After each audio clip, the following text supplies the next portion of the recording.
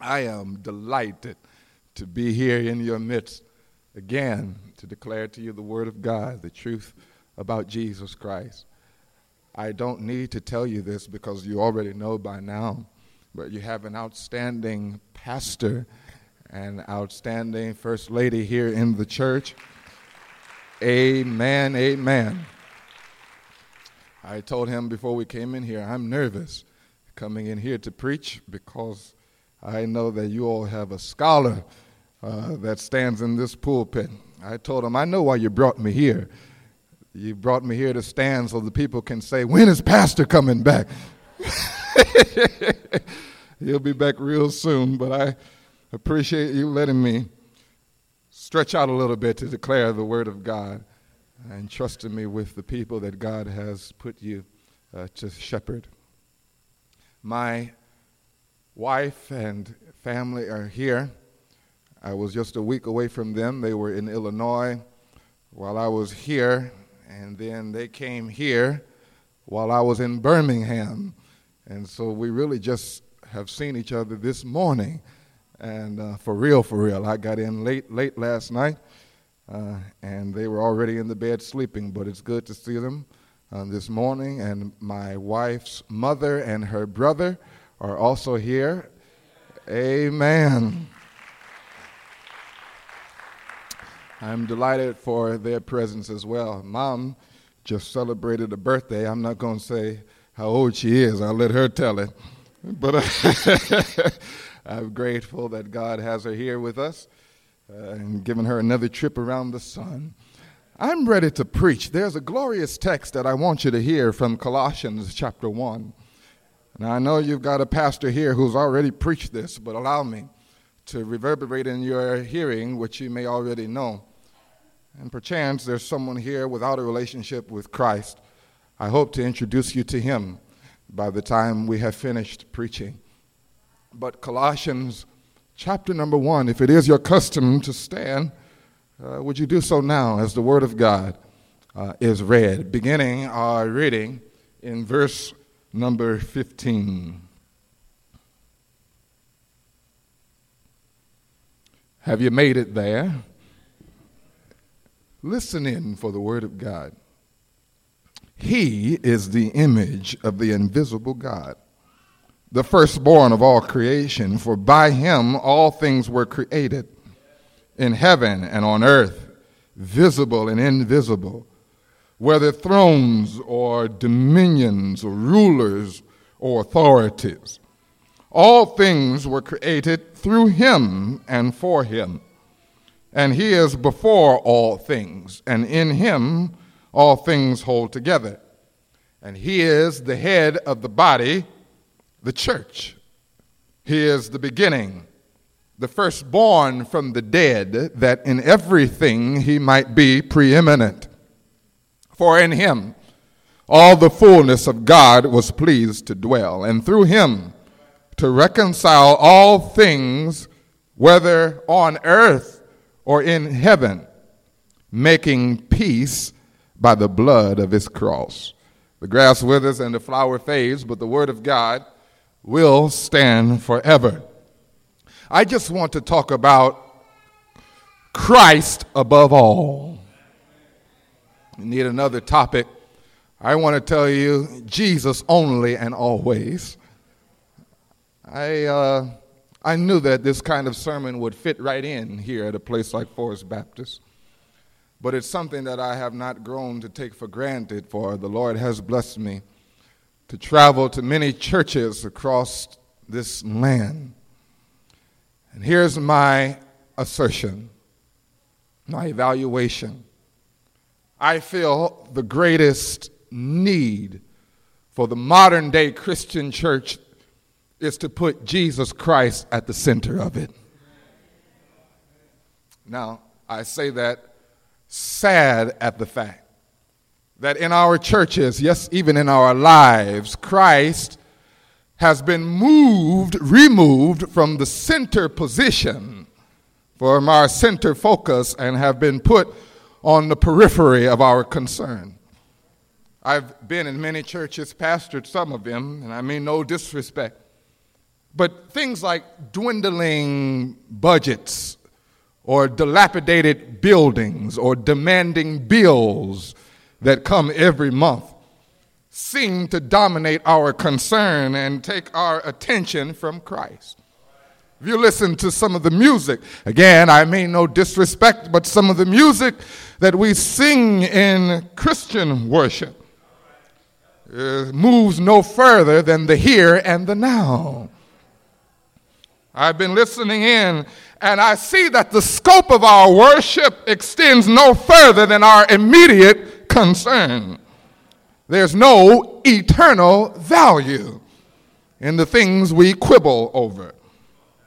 Donald Gray Barnhouse, who was a Presbyterian minister over 60 years ago, wrote a sermon that he preached on his CBS radio program. He tried to answer the question of what it would look like if Satan ever took control of a city. Listen to what he says. He says, all the bars would be closed, pornography would be banished, and pristine streets would be filled with tidy pedestrians who smiled at one another. There would be no swearing. The children would say yes, sir, and no, ma'am. And churches would be full every Sunday where Christ is not preached. You see, my brothers and sisters, it appears that even 60 years later, Barnhouse was right about his prediction. As I stand here to assert that the greatest threat to the Christian church is not persecution for our faith. It is not a lack of financial resources to carry out ministry. It is not even a dwindling membership. The greatest threat is a religion that tries to make it without Jesus. Satan delights, my brothers and sisters, when our attention is taken off Christ to be put on non-essential concerns. Whenever Christ is removed from the center of our worship, removed from the center of our lives, Satan rejoices because that's been his modus operandi from the very beginning, to take the place of God and his son Jesus Christ. The text will show us, however, that we've read today that because of Jesus, because of who he is, because of what he does, he not only deserves a prominent position in our worship, he actually deserves a preeminent position in our worship. Y'all not hearing what I'm saying. I'm saying Jesus don't need to just be popular. Jesus needs to be preeminent.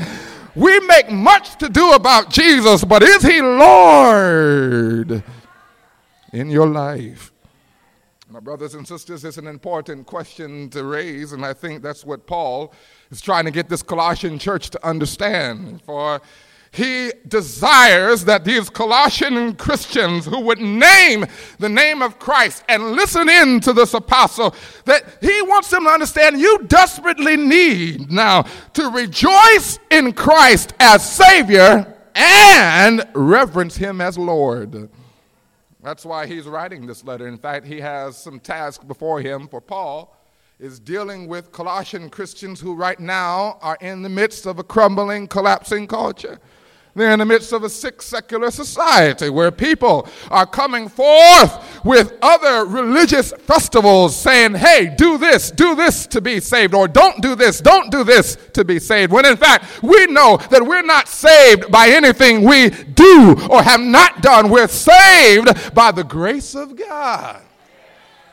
They come up with different regulations, rules, extra laws about eating and drinking. And Paul is writing to them to help them to understand strong Christian doctrine so that they will delight in doctrine that is the motivation for their duty. In other words, I'm saying what you believe will determine how you behave. He writes, so that they can stand against vain philosophies and human traditions. Seems like the Colossian church was dealing with a lot of what we deal with today.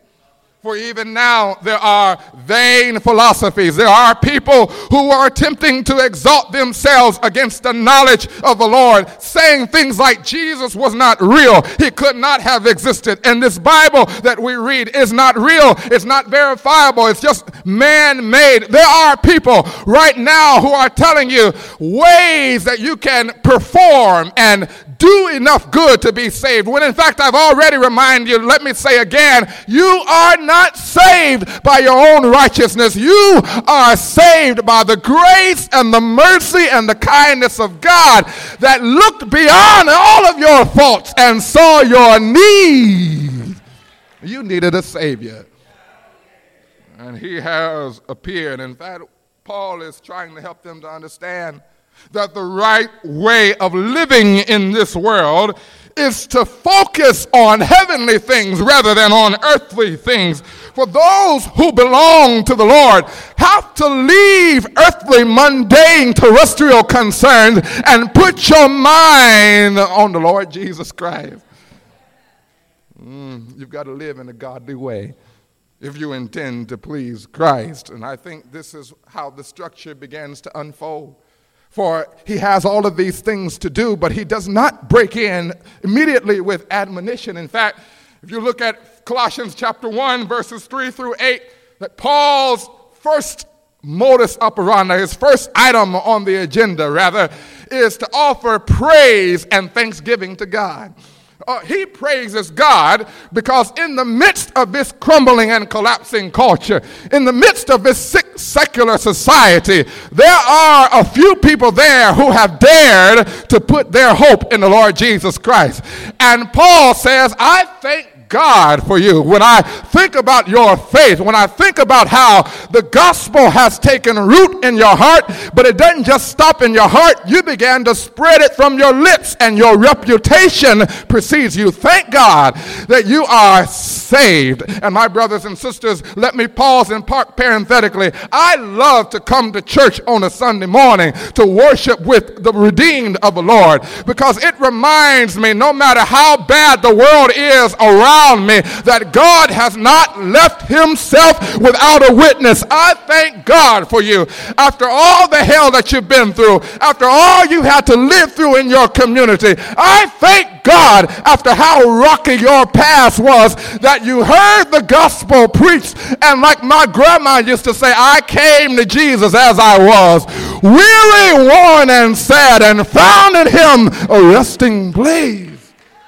And he has made me glad.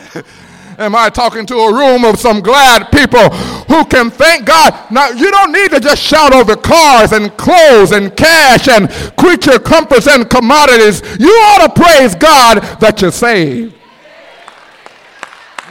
Because you know what it took to save you. Now, if you are one of those who have been in church for a minute and you forgot where the Lord has brought you from, I can understand how you can sit there and not say nothing. But if you know that he had to reach from the gutter and lift you to the uttermost, if you know that God had to cut through some mess and some garbage to come and find you, you ought to wave your hands, open up your mouth, and say, thank you that I'm saved. I didn't mean to get caught up there, but I just got to thinking about the goodness of Jesus. Oh, yes, I'm saved. By his power divine, saved to new life sublime. Life is now sweet, and my joy is complete. He moves then from praise for people who have put their trust in Christ, and in the midst of this culture that they have to live in, it's appropriate that he moves from praise to prayer.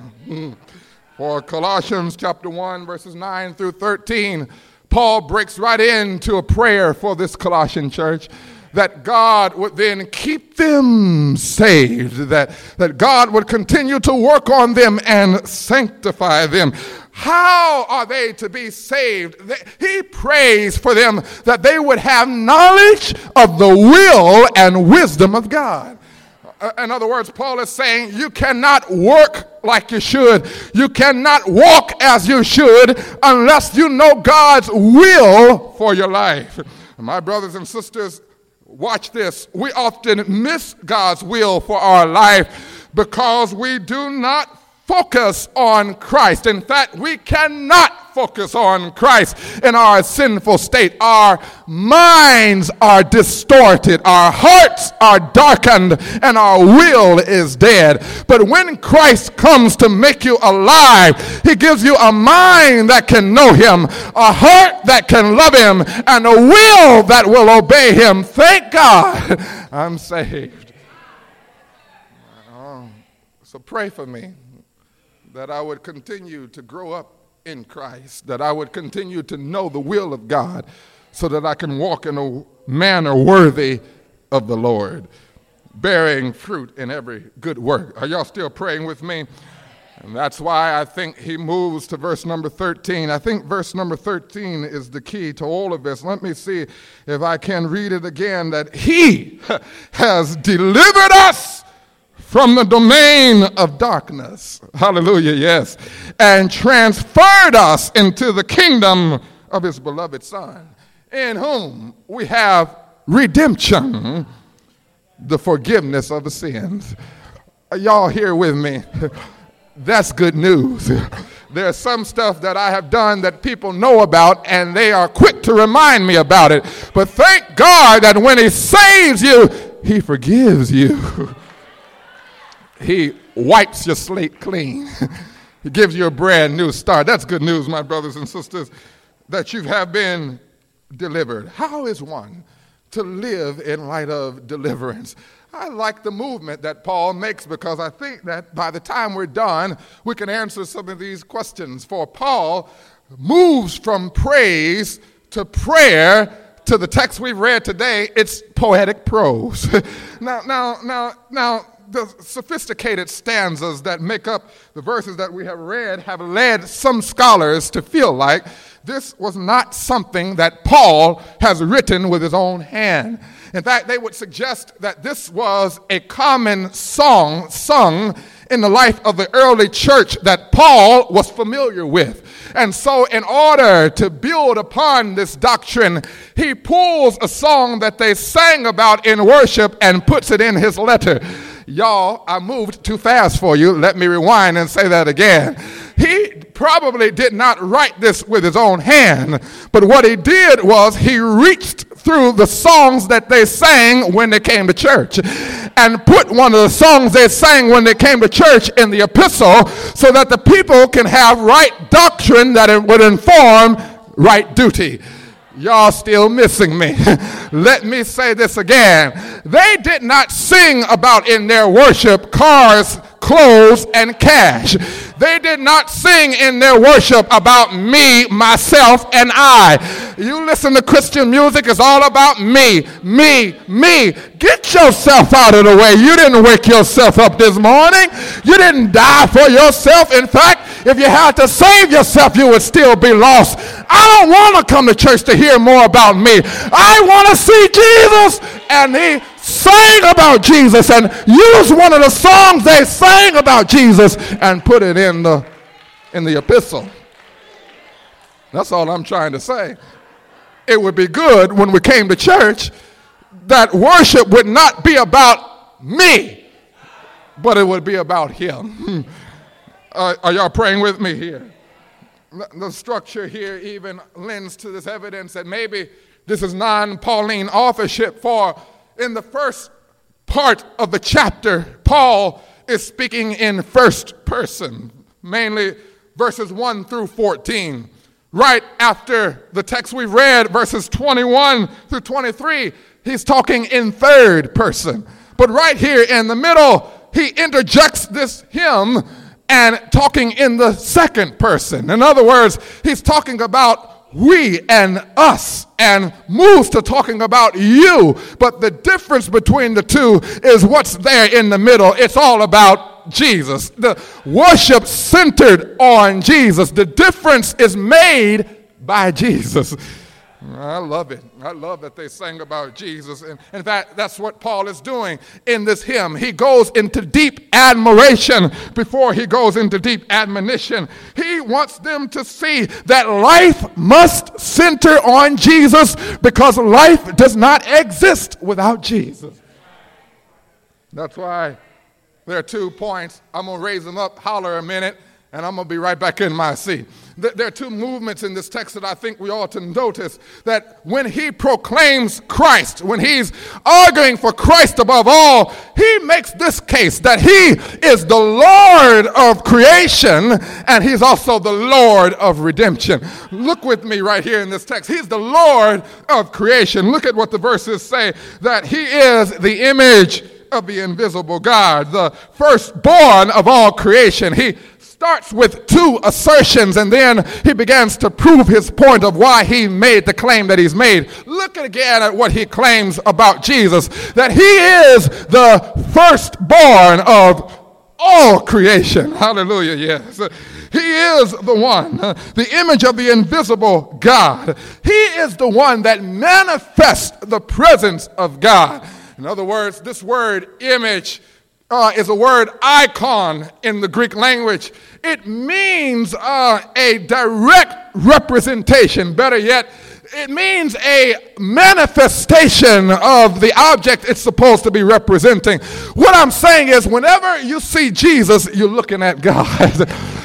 that when Jesus shows up, he's bringing all of God with him into the situation. Y'all not ready to shout with me just yet. But maybe you have to understand that this is what is affirmed by the Hebrew writer. In Hebrews chapter number 1, verse number 3, listen to what the Bible says, that he is the radiance of the glory of God, the exact imprint of his nature.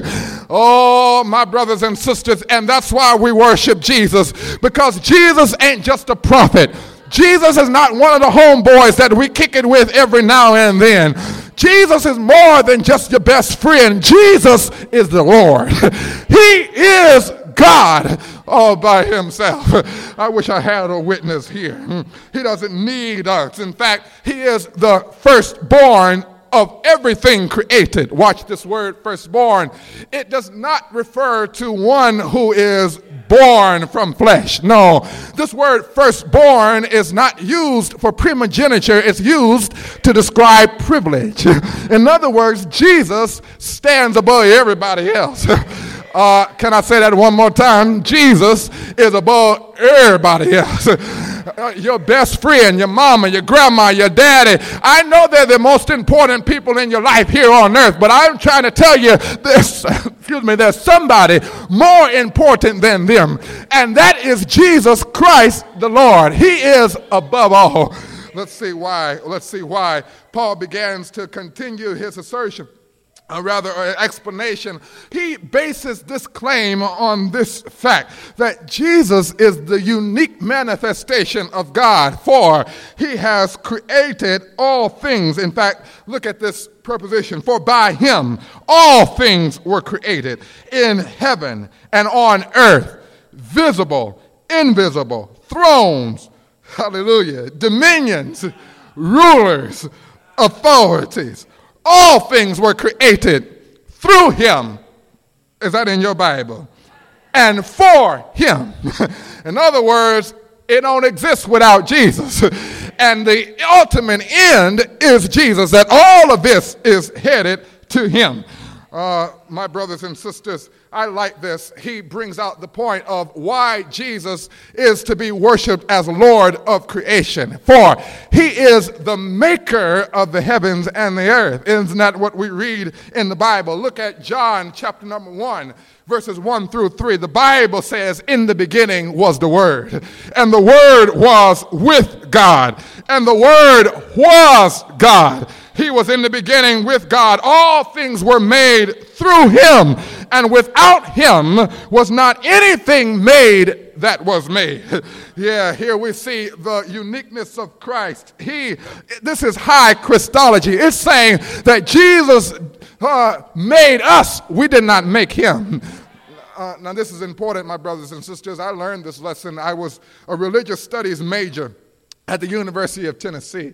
And one day I went into a novelty shop to do some shopping for some things to put into my dorm room. Now, there was a lot of different artifacts there from the different religions. And so there was a woman who was walking around and happened to be holding a statue of a Buddha. Now, something happened. That Buddha slipped out of that woman's hand and fell to the floor and shattered. Now, I did not say this aloud to her, but I sure thought it in my head. I said, what a shame that now she has to pick her God up. But whenever I fall, my God picks me up. I wish I had somebody here that could shout about the fact that you didn't make him, but he made you. He is large and in charge. He is the maker of all the earth. He's the Lord of creation. I like this, my brothers and sisters, that he is the maker, but he's also the master. Look at it. The Bible says he has created everything. That means thrones, rulers, authorities, different dominions. I don't care how powerful a power here on the earth seems to be, there is a power greater than him. Now, I wasn't going to go here, but y'all didn't put this man in the White House, and so I've got to say something about it. I don't mean no disrespect. I just got to say something about it. We have been scratching our heads, especially some of you who have lived 50, 60 years ago, because while it seems like in many ways we have progressed in our country, the recent rhetoric has made it feel like we have regressed in our country. There are people trying to take us back and make America great again. My brothers and sisters, and the language that comes from the lips of people who are supposed to be in charge is daunting and sometimes discouraging. But let me tell you, I hope that we don't have 4 years, and I sure hope we don't have another 4 years of that. But even if we do, I want to declare to you the truth that he has a term limit, and so did Hitler, and so did Stalin, and so did any other ruler who tried to shake his fist in rebellion to the Lord. The Lord is strong and mighty. The Lord is the maker of the heavens and the earth. The Lord has all power in his hands, and though rulers have a term limit, the Lord has no term limits. He shall reign forever. That's why you can obey people who have rule over you, because their authority ultimately doesn't come from them. It comes from God. Y'all don't believe me yet here. Now, Romans chapter 13, number 1 says that let every person be subject to governing authorities, for there is no authority except that which comes from God. And those who exist have been instituted by God. Next time you hear something when you turn on CNN, MSNBC, don't cry, don't complain, just say, God, get your boy. Get your boy, you did this. He is the maker. He is the master. But he also is the maintainer. I like this. The Bible says that he holds it all together. In him, all things hold together. He is holding it together. The Bible would give us even more specific language that says that he upholds the universe by the word of his power. The word that created the world is the same word that sustains the world. And you never have to run around saying the sky is falling as long as Jesus is on the throne. I'm trying to get off of this point. I'm really trying to move on. But I come to testify that's how I made it this far. I did not make it because I was holding myself together. I did not make it because I was strong enough to pull myself up by my own bootstraps. I did not make it because my intellect got me so far. I made it because Jesus has been holding me together. I wonder if I'm talking to a church of some people who don't mind putting Jesus at the center of your life, at the center of your worship, because you recognize if he had not kept you when he was keeping you, your whole world would have fallen apart. You would have lost your mind. But thank God that you're still here in your right mind, still have joy, still have strength, still have peace of mind, still have a shout and a praise on the inside, because Jesus is holding you together. He's holding me together. Oh, I love this. He's large and in charge. He is the Lord of creation, but it gets gooder. I said it gets gooder. Gooder and gooder. Not only is he the Lord of creation, but the text would go on to explain to us that he's the Lord of redemption. Are y'all still walking with me here in this text that he is the Lord of redemption? Like the first stanza, Paul makes two assertions and then begins to give his reasoning for why he makes his claim. Well, look at how the verses continue that. In verse 18, he is the head of the body, the church. He is the beginning, the firstborn from the dead. I like this, my brothers and sisters, the head of the body, the church. If there's any greater reason for why the church should have Christ at the center of our worship, for why we should live our lives with this slogan, Jesus only and always, because redemption is in mind here. And we know if it had not been for the work of Jesus, the person and work of Jesus, we would still be lost in our sin. But I like this metaphor that's used. We're the body of Christ, and he is the head of that body. It is a metaphor that would be often used in Scripture when referring to the redemptive role of the head. Paul uses this same kind of metaphor. For in Ephesians chapter number 5, verse number 23, the Bible says, "For the husband is the head of his wife, even as Christ is the head of the church, his body, and is himself its Savior." Oh, that's good news, my brothers and sisters, that we have a redemptive head in the man, Christ Jesus. But not only that, when it talks about the dynamic aspects of the body, our interdependence, our codependence, Ephesians 4:15 through 16 comes to mind. It says that you should speak the truth in love. And we're to grow up in every way into him who is the head, Christ, from whom the whole body, joined and held together by every joint with which it is equipped, when each part is working properly, makes the whole body grow up in love. This is good news. Now, that's not all. 1 Corinthians chapter number 12 begins to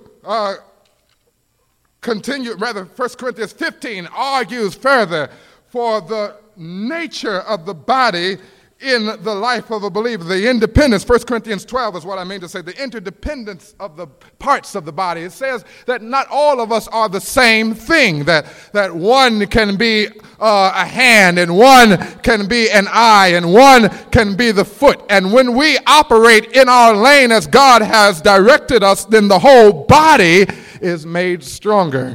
All of this is to show us, my brothers and sisters, that Paul is arguing that the church is not a dead organization that just needs hierarchical structure. The church is actually a living organism that needs a head to survive. And my pastor, the late Reverend Alex T. Bond Jr., used to say, anything with two heads is a freak of nature. The church does not have two heads. The church has one head. And a lot of times in our congregations, we come in here with the question, who's in charge? And people are quick to get out of their lane because their selves are at the dominant center of their concern. But if you would just do your part and follow the direction of the head, not the pastor, because he has to look up too. The head is Jesus Christ. It's his body. Y'all not feeling me just yet. In fact, this is how Paul would apply this. I'm almost in my seat now. This is how Paul applies this text. In fact, he uses this hymn to build upon doctrine for the later half of Colossians. And that's why in Colossians 1:24, he says, "Now I rejoice in my sufferings for your sake, and my flesh is filling up what is lacking in Christ's affliction, for the sake of his body, that is the church." Look at the possessive pronoun he gives. It's his body, the church. He is the head of it. I like this because no matter what attack the devil would ever wage against the church, his plots are not stronger than God's plan. God has made his son Jesus the head. Psalm 2 comes to mind. "Why do the nations rage and the peoples plot in vain? The kings of the earth and the rulers set themselves up against the Lord and his anointed, saying, let's burst their bonds apart and cast their cords away from us. But he who sits in the heavens, he laughs. The Lord holds them in derision." In other words, you're sitting there trying to box with God and shake your fists in the face of God, and your arms just ain't long enough, baby. You cannot box with God, nor can you rebel against God long enough. Oh, my brothers and sisters, thank God that he's large and in charge and the head of his body. And the devil will come. The demons will come. People will even try to work on the inside to tear this thing apart. But God is on the throne forever. He reigns forever. He rules forever. He leads and directs forever. He protects forever. He died for the church in his own body, was raised for the church, living right now, interceding for the church. We ain't going nowhere. We're like babies, kids. We don't die, we multiply. We keep on growing. Yet, there are people who are distracted from this main mission, and the devil is pleased. There's a British philosopher and author, C.S. Lewis, who writes the Screwtape Letters. It is a conversation between the devil, whose name is Screwtape, and his nephew, Wormwood. Listen to how he says how to sabotage the mission of the church.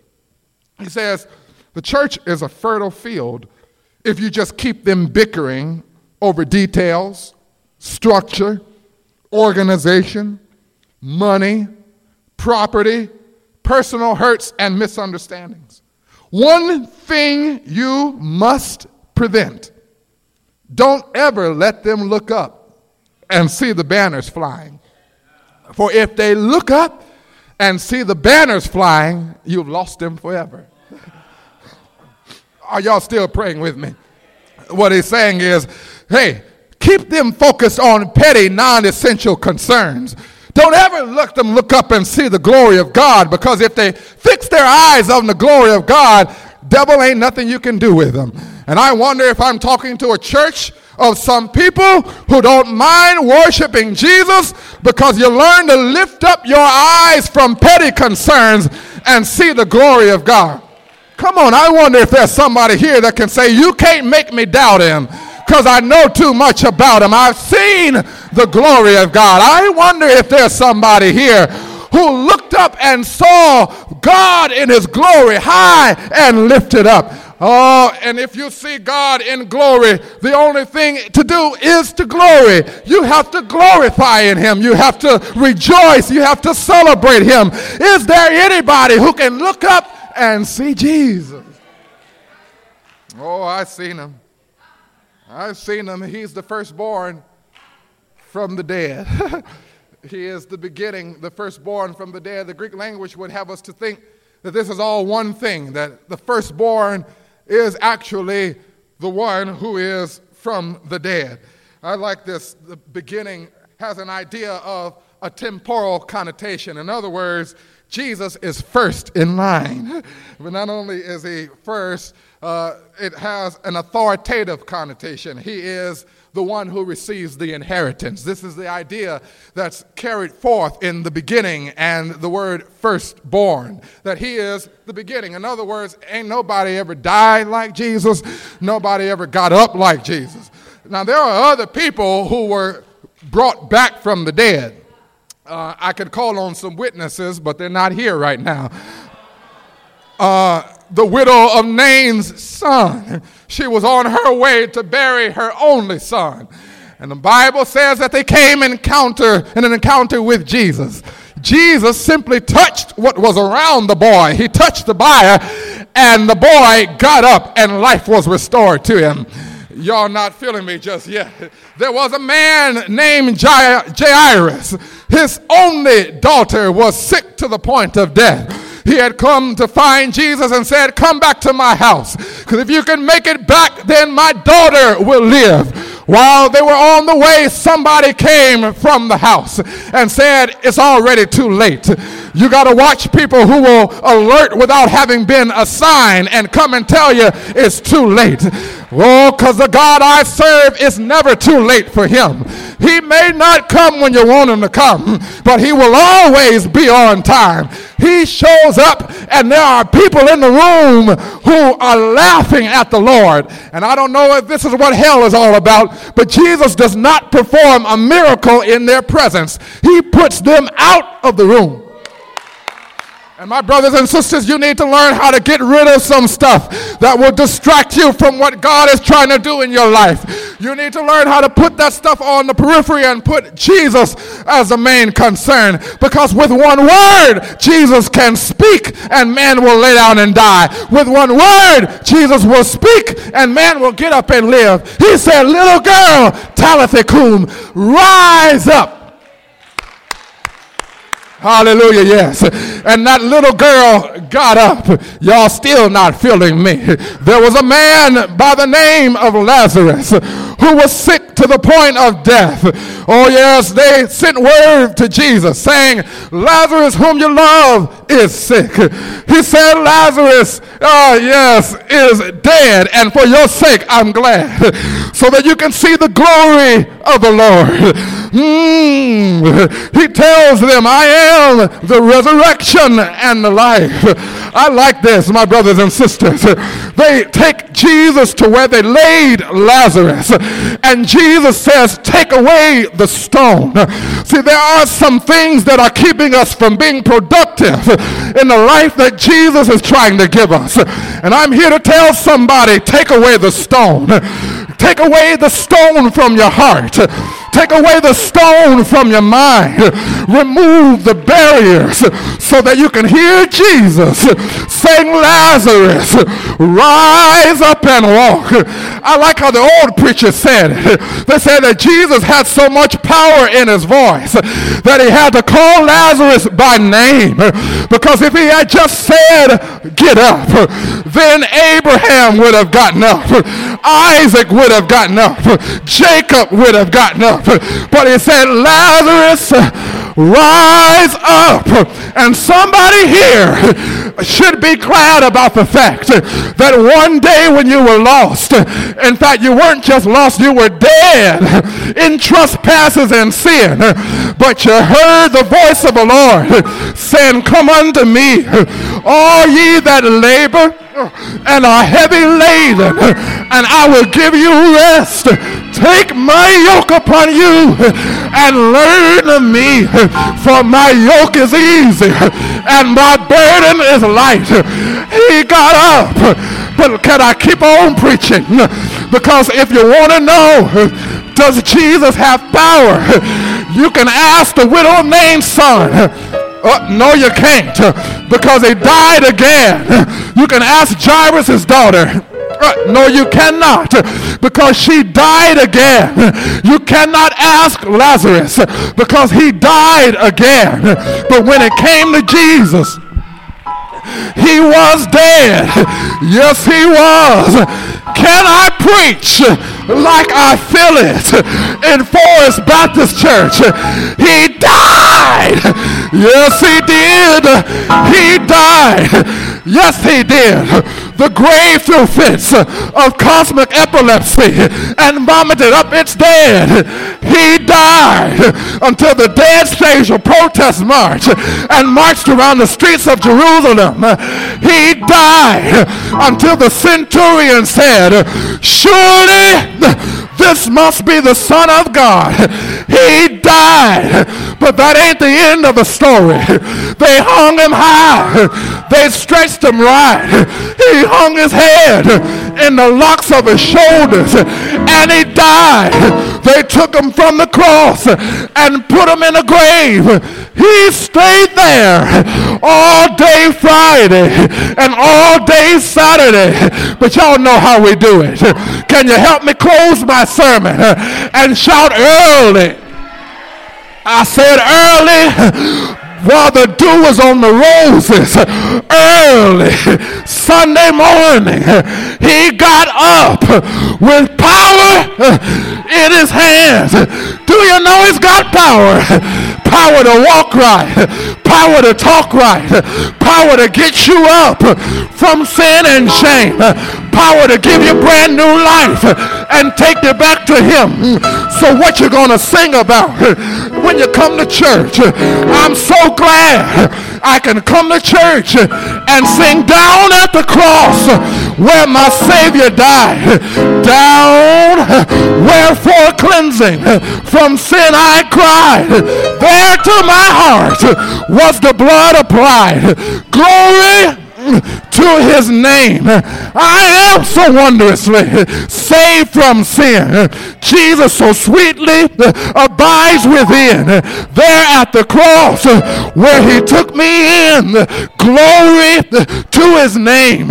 Oh, precious fountain that saves from sin. I am so glad I have entered in. There Jesus saves me and he keeps me clean. Glory to his name. I got to close here, but is there a church that can help me say glory to his name?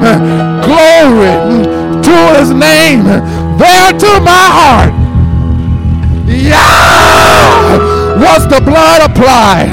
Glory, glory, glory, glory, glory.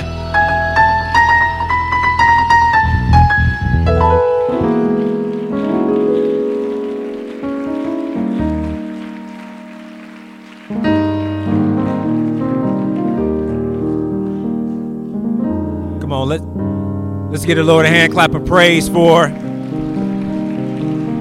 the man of God, the man of God who has given the word of God to the people of God. Amen. Let the church say amen. Let church say amen one more time. Amen. Amen.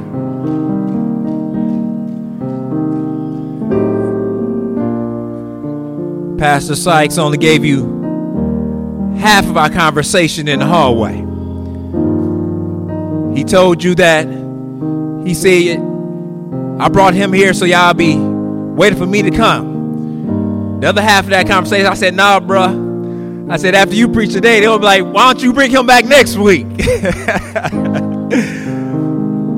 Pastor, thank you for your word. Thank you for preaching Christ crucified, because he is preeminent.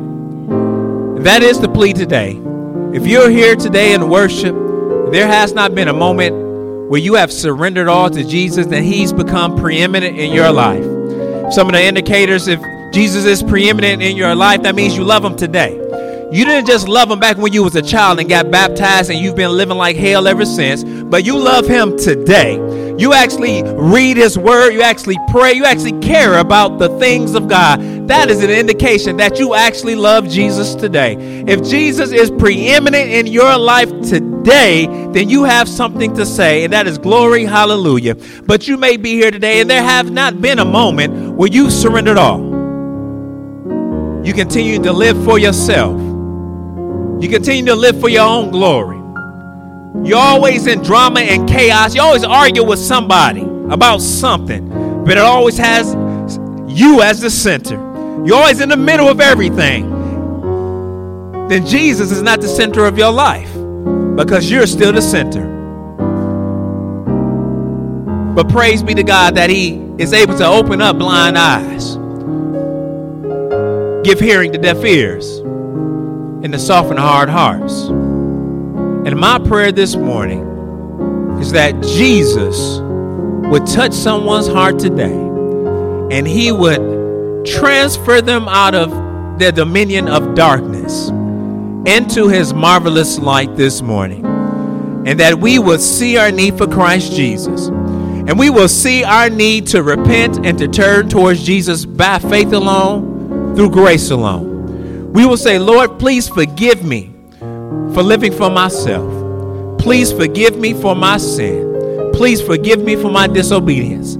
I believe Jesus is God. I believe he is the Savior of the world. I believe that he did come to save me from my sin, not their sin. He came to save me from my sin, from my disobedience, from my rebellion, and that he died on Calvary's cross, but he got up early Sunday morning with all power in his hand, and he's sitting right now on the right hand side of the Father, and he's coming back again for all those who love him. You can be saved today through repentance and faith in Jesus Christ. You can come and talk to one of our deacons, and we can pray with you and show you from the scriptures what must you do to be saved. Or you may be here today and you are a follower of Jesus Christ, but you just know that Jesus has not really been preeminent in your life, and you've been distracted by the affairs of this world. You're upset because somebody ain't speak to you right. You're mad because you're frustrated at someone's behavior, and you're distracted about the things of this world, and you're not looking up to Jesus, and you just want to repent, or you want someone to pray with you or for you, then you can come. Whatever various issues of life may be on you right now, and you just want someone to pray with you, pray for you, then you can come. Or you may be here today, and the Lord has confirmed that Forest Baptist Church is the place where you should be, the place that you should call home, to join this fellowship of the saints.